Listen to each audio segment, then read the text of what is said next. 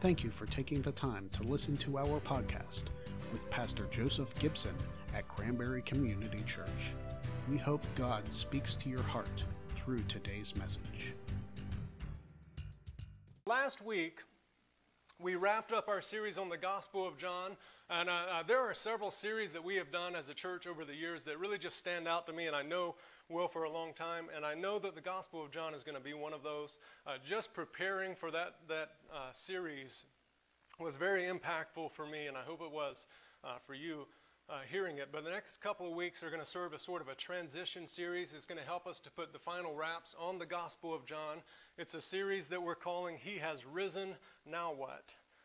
He has risen, now what? Now, in short, this series is how do we take everything that we've just studied within the Gospel of John?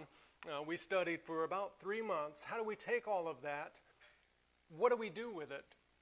What do we do with what we've just studied? Now, the life of the Apostle Peter, the disciple, is going to be a large focus in this series, but it's actually something that he wrote in one of his letters that gives us kind of the foundation for this series. So Peter wrote this around 30 years after the death and resurrection of Jesus Christ in 2 Peter chapter 1. Beginning in verse 1, it says, Simon Peter, a servant and apostle of Jesus Christ, to those who through the righteousness of our God and Savior, Jesus Christ, have received a faith as precious as ours. So right here, what Peter does is he gives us the audience of who he is writing this letter to. And if you need kind of a translation here, he's writing to believers.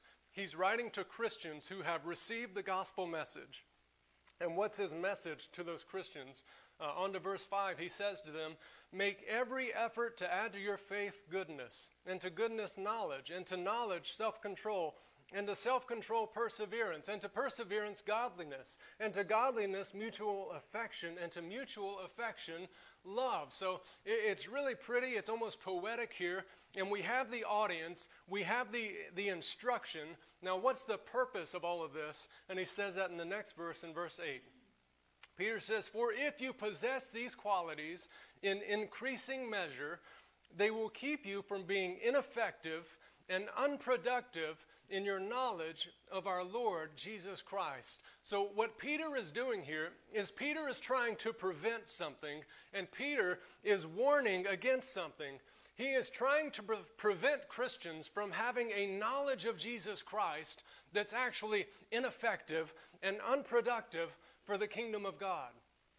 Now, we should have a hunger and a thirst for the knowledge of Jesus Christ and the knowledge of Scripture, but there should be a desire in our hearts, not just to gather information and tuck it into the recesses of our brain, but to take that information and go beyond knowledge for the sake of knowledge, but translate it into a productive and effective knowledge for the kingdom of God. Now, I have learned, as I said, a lot over the past few months in this series on the Gospel of John. But what we're talking about now is taking that knowledge of the gospel, the good news of Jesus Christ, and making it productive and effective for the kingdom of God. Your impact for the kingdom of God will not be based on how much you know. It'll be based on what you do with what you know. Peter says right here in 2 Peter, he says, there is a knowledge of Christ that is ineffective and unproductive. We don't want to be known for that. Amen? All right, there is a liberal sect of Christianity who call themselves the red letter Christians, which sounds really good, but it's not. They base their teachings solely on the words of Jesus Christ, and they disregard all of the remainder of Scripture. Now, if you only have access to the words of Jesus Christ, in those words are life and salvation. So there is sufficiency there. However, to choose to disregard all the remainder of Scripture is to do yourself an immeasurable disservice. The entirety of the Old Testament, for instance, points to Jesus. It helps to substantiate his identity as the Messiah, as the Son of God. It establishes the need for a Savior. It illustrates the inability of mankind to to meet the righteousness that God requires, and it establishes the need for the grace of Christ. So to disregard the entirety of the Old Testament is to disregard the inspired Word of God. And if you look into this sect of Christianity, the reason that they do this is not to emphasize the value of Jesus' words. It's actually to devalue everything else, because what they are attempting to do is mold the Word of God to fit their views rather than change their views to align with the Word of God. And that's just concerning the Old Testament. When we get to the New Testament, outside of Jesus' words in the New Testament, so Acts through Revelation, it reveals to us how the people who actually encountered Jesus, it reveals how they were impacted by Jesus Christ on two levels. The first level is in their actions, and the second level is in their ideology or their doctrine or their mindset. So in other words, the Bible from Acts to Revelation, the remainder of the New Testament after the Gospels, what we are given is how the people's actions and their mindsets are changed by the life and ministry and the person of Jesus Christ. Now this is crucial, because if we have authentically encountered Jesus Christ, we should have similar responses both in our actions and in our mindset. So this morning we're going to focus primarily on that change of mindset that takes place in the Word of God. And we see this response immediately following the gospel story, the ministry of Jesus Christ and his death and resurrection. And that change of life mindset, we're going to see how it became a change of lifestyle. And that change in mindset primarily encircles a single word that you've heard here many times, and that word is grace. If I were to think of a moment in my life where everything changed forever in that moment, it was 8 years ago this past Monday. It was April 17th, 2015. That was the day our first child was born. Everything changed from that moment. It's like a line in the sand. You got BC and you got AD. You got before children and after descendants, okay? But everything changes. Our priorities changed. Our responsibilities changed. And if you have children, you know your freedoms change. You have none anymore. We're lucky to get 2 dates a year. That is what we got last year, by the way. So we're working on that, though. But there is a clear difference when you have kids of before children and after children. And if we take a step back and we look at the entirety of Scripture, the entire Bible, when we get to the end of the Gospel of John, or the end of any of the Gospels for that matter, this would be that line in the sand. And the difference before Christ and after Christ in the Bible, it comes down to this element of grace. Now, if we consider, I'll show you what I mean, if we consider the teachings on grace throughout the Bible, the whole Bible, particularly according to the New Testament understanding and definition of grace, here's what you'll find. In the books of the law, the first 5 books of the Old Testament, this defines how the Israelites were to live their lives. It governed their lives. What we find is grace is completely absent. There is not a single mention of grace in the law. And in fact, if you take all of the Old Testament and you're looking into grace, it's mentioned about 7 times, and never in the context of a teaching on grace. But then Jesus happens. And then the cross happens, and the resurrection happens. And if we look just from the book of Acts to the book of Revelation, what we find is grace is now mentioned in 20 of 23 books and more than 100 times. Now, we just came out of the Old Testament, and it was almost never mentioned at all. And now, after the cross, it's all anyone is talking about, because the cross is that line in the sand. I remember being on a road trip, and I think it was New Mexico. We pulled up to this gas station, and they had a line right there on the ground, and it said, "This is the Continental Divide. Everything from this point flows to the Pacific Ocean. Everything from this point flows to the Atlantic Ocean, and there's just a line." And that's kind of what we have here with the cross. Everything before the cross points to grace, or to the law. Everything from this point on is pointing to grace. And this should come as no surprise, because John said this is what was taking place. John said that what Jesus was doing was ushering in the era of grace. So in John 1:14, John is writing, remember, the prelude to his gospel, and he says, the Word became flesh, and he made his dwelling among us. We have seen his glory, the glory of the one and only Son who came from the Father, full of grace and truth. On to verse 17, he says, for the law was given through Moses. Grace and truth came through Jesus Christ. John said this is what Jesus came to do, to establish grace, to bring grace. Now this is interesting because Jesus knows exactly what he is doing. He knows that he is establishing an era of grace, a covenant of grace, but his strategy or his method in doing so is far different than you and I would choose. Our kids just started playing soccer. They had their first game yesterday. And you don't expect a lot of action out of 7- and 8-year-olds playing soccer. Just so you know, don't just say, hey, let's go watch a 7-year-old play soccer. It's not that fun. But we were treated to a nice surprise because shortly after the game started, one of the kids kicked a shot from like really far out for a 7-year-old. We're talking about 30 or 40 feet. And it went right into the goal. And the only problem was it was his own net.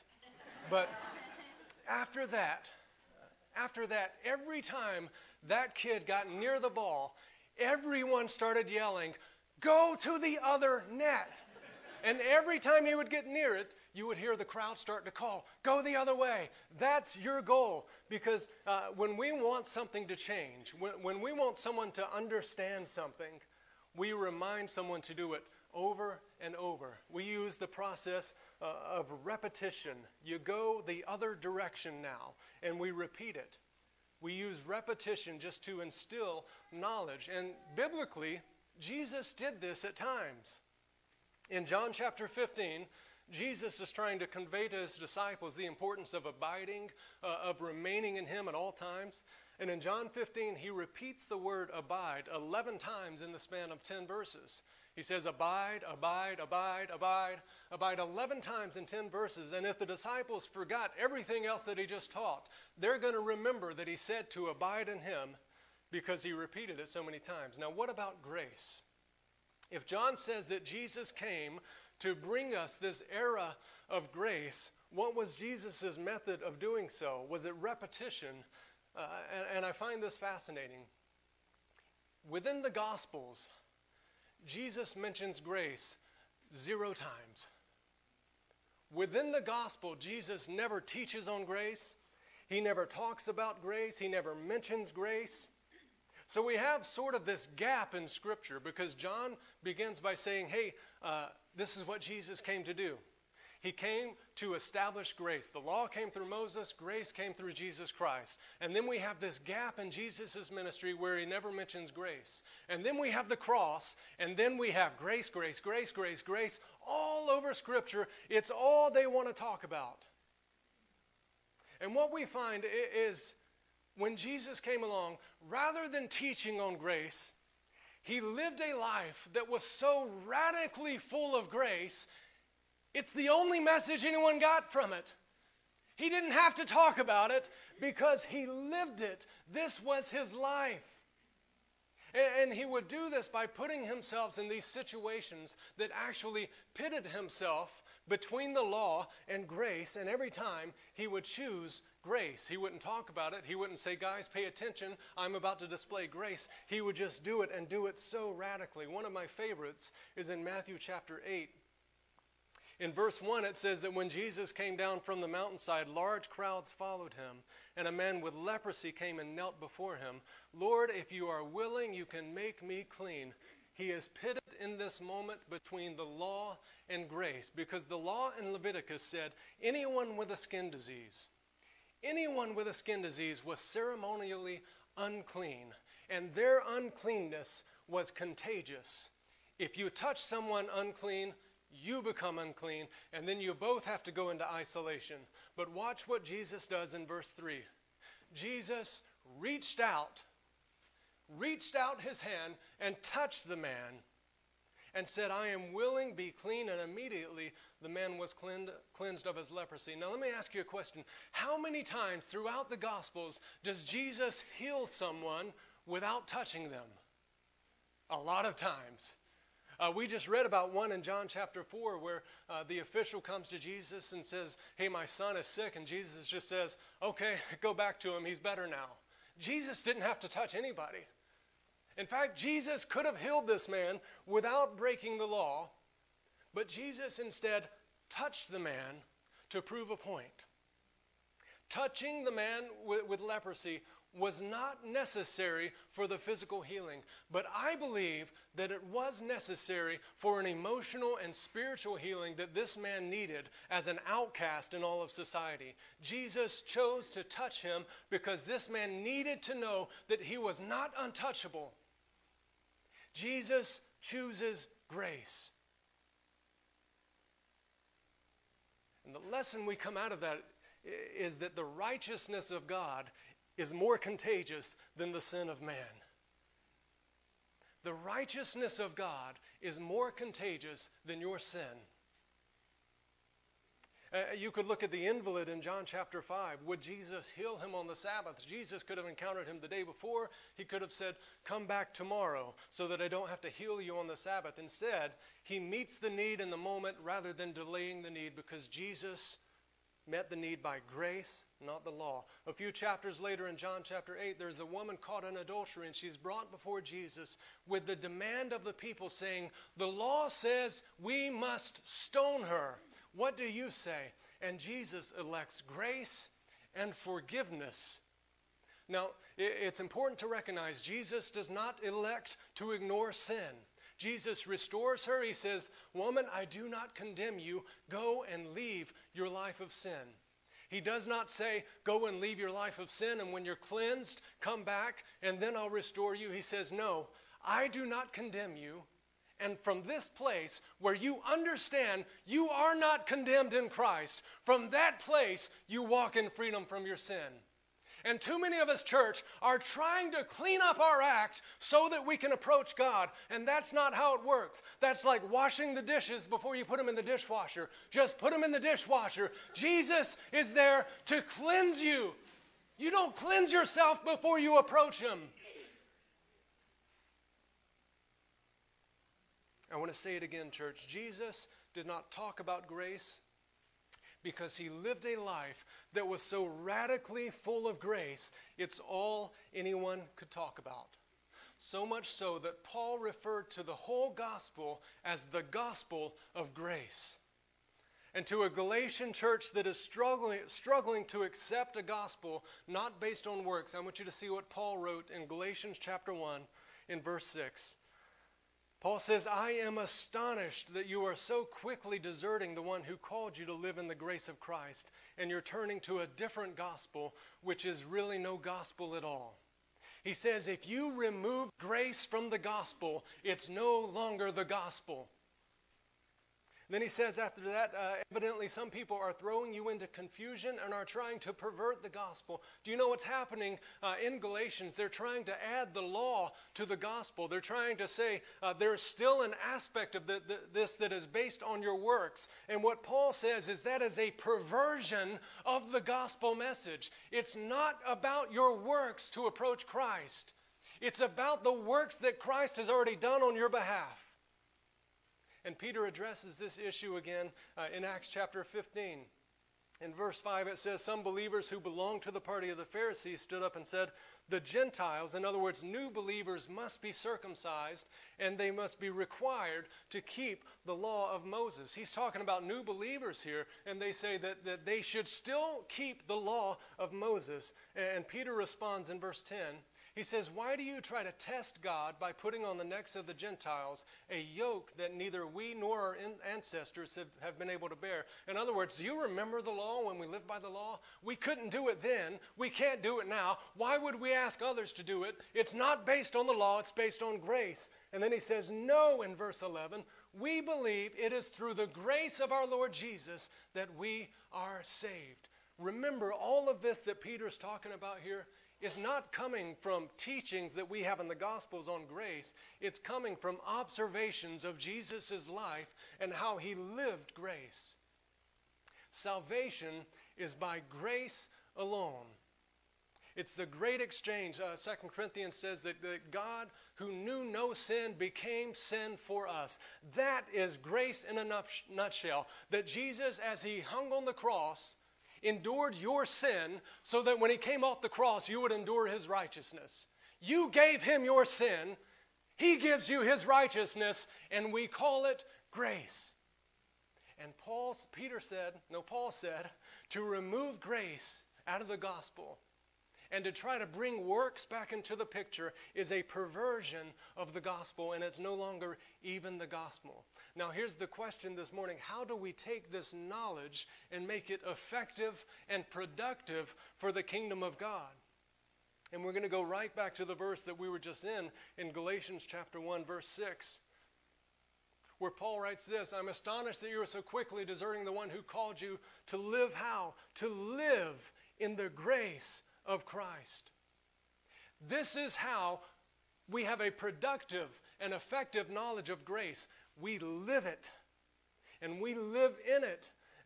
The understanding here is twofold. First of all, this is how you have been called according to his grace. In fact, Paul said in Galatians 1:15 that this is how we have been called according to his grace. Paul understood this, and that's why when Paul messed up, Paul said, I can set that beside, I can leave it behind, and I can press on towards the goal of Christ, because we want to have a pity party, and we want to say, I have sinned, and I'm going to punish myself and withhold myself from the presence of God for 3 weeks or whatever, and enough Hail Marys, I don't know.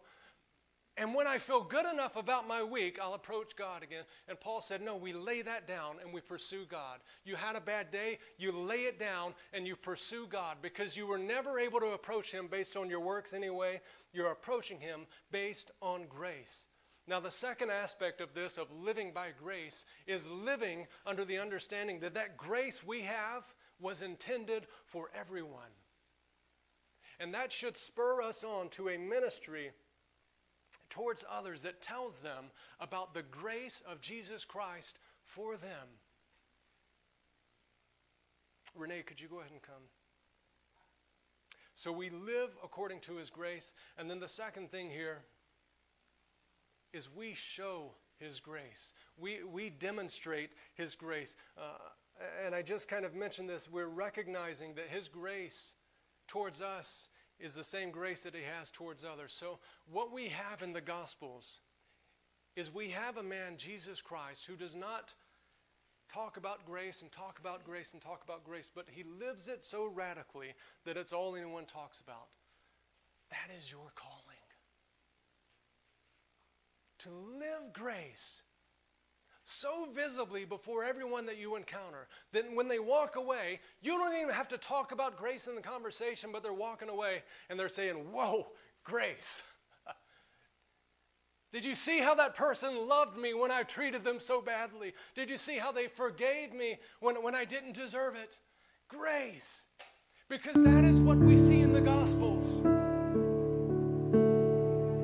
Romans 5:17, I don't think I have this on the screen. It says, if by the trespass of one man, church, can you stand with me? It says, if by the trespass of one man death reigned through that one man, how much more will those who receive God's abundant provision of grace reign in life? When Paul talks about receiving the abundant provision of grace, he uses a word that actually means to grasp, to take hold of. There is an action on your part of taking hold of the grace of God. And Paul says, when you grasp the grace of God for you, you will reign in life.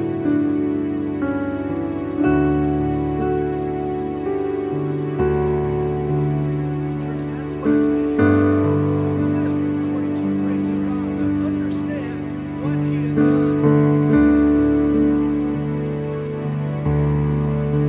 I understand that we're all human. We all get grumpy and have bad moods at times.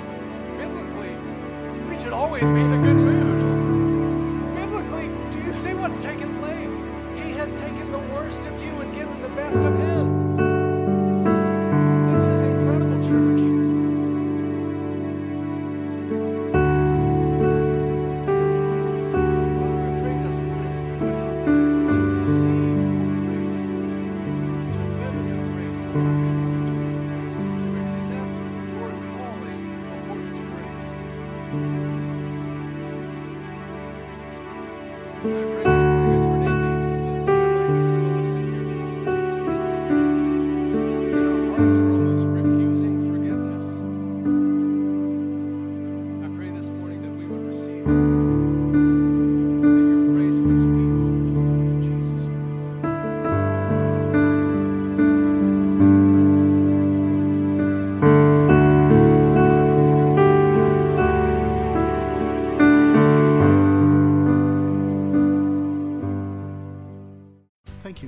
listening to this week's message.